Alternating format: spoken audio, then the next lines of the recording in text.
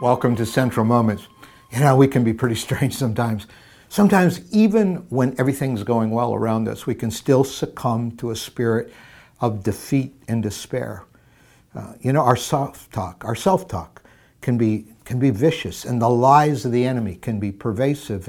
And even though we have no evidence around us, sometimes we're just ruled by all of the lies and all the negativity of our self-talk.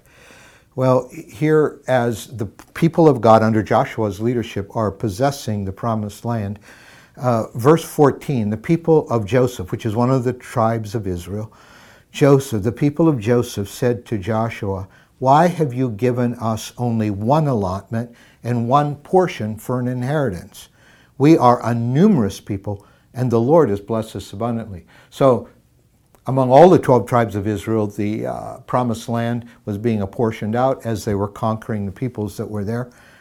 And so Joshua answered, "If you're so numerous, and if the hill country of Ephraim is too small for you, go up into the forest and clear the land for yourselves there in the land of the Perizzites and Rephaites. So you can expand, we'll give you more space."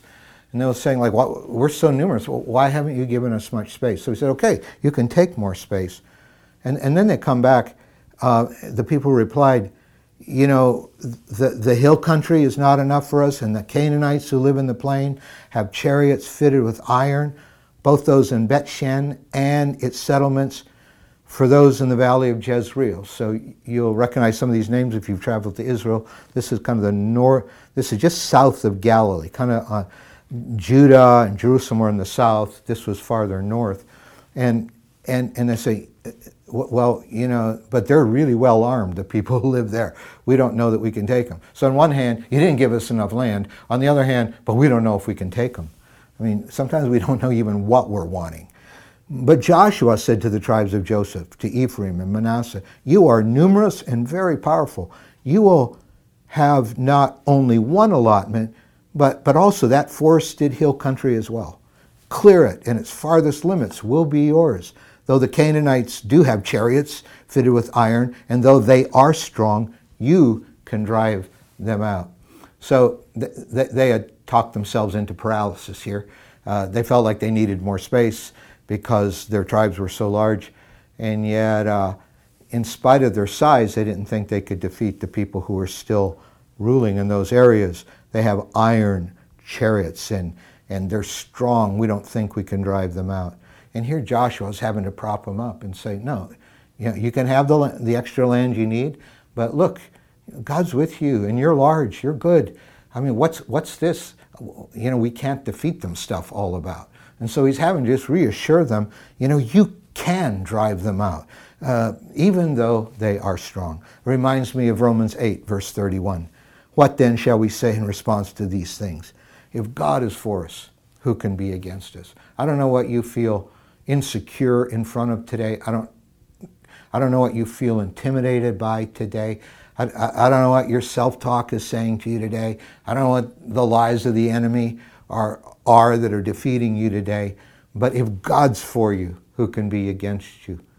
And 1 John 5 and verse 4, "For everyone born of God overcomes the world. This is the victory that has overcome the world, even our faith." Even our faith. And may faith replace every lying spirit from the pits of hell that is trying to defeat us, even though we have no reason to be defeated. And may we see God's victory in our lives against all odds. Our Father, we thank you that you are able, no matter how large the enemy. We know we need to move ahead, and yet we can be so paralyzed by the challenges of moving ahead. And so we get stuck in that in-between place, like these tribes of Joseph. But we pray, God, that you will make a way. We pray, Lord, that you'll tame the vicious self-talk in us. We pray that we'll tell ourselves the truth, that if God's for us, who can be against us? We pray that our faith will arise, oh God. This is that which overcomes the world, the victory. It's our faith in you who is able.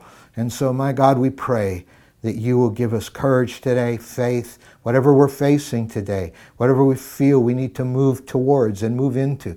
We pray, oh God, that you will give us the confidence that comes from trusting in you. In Jesus' name, amen.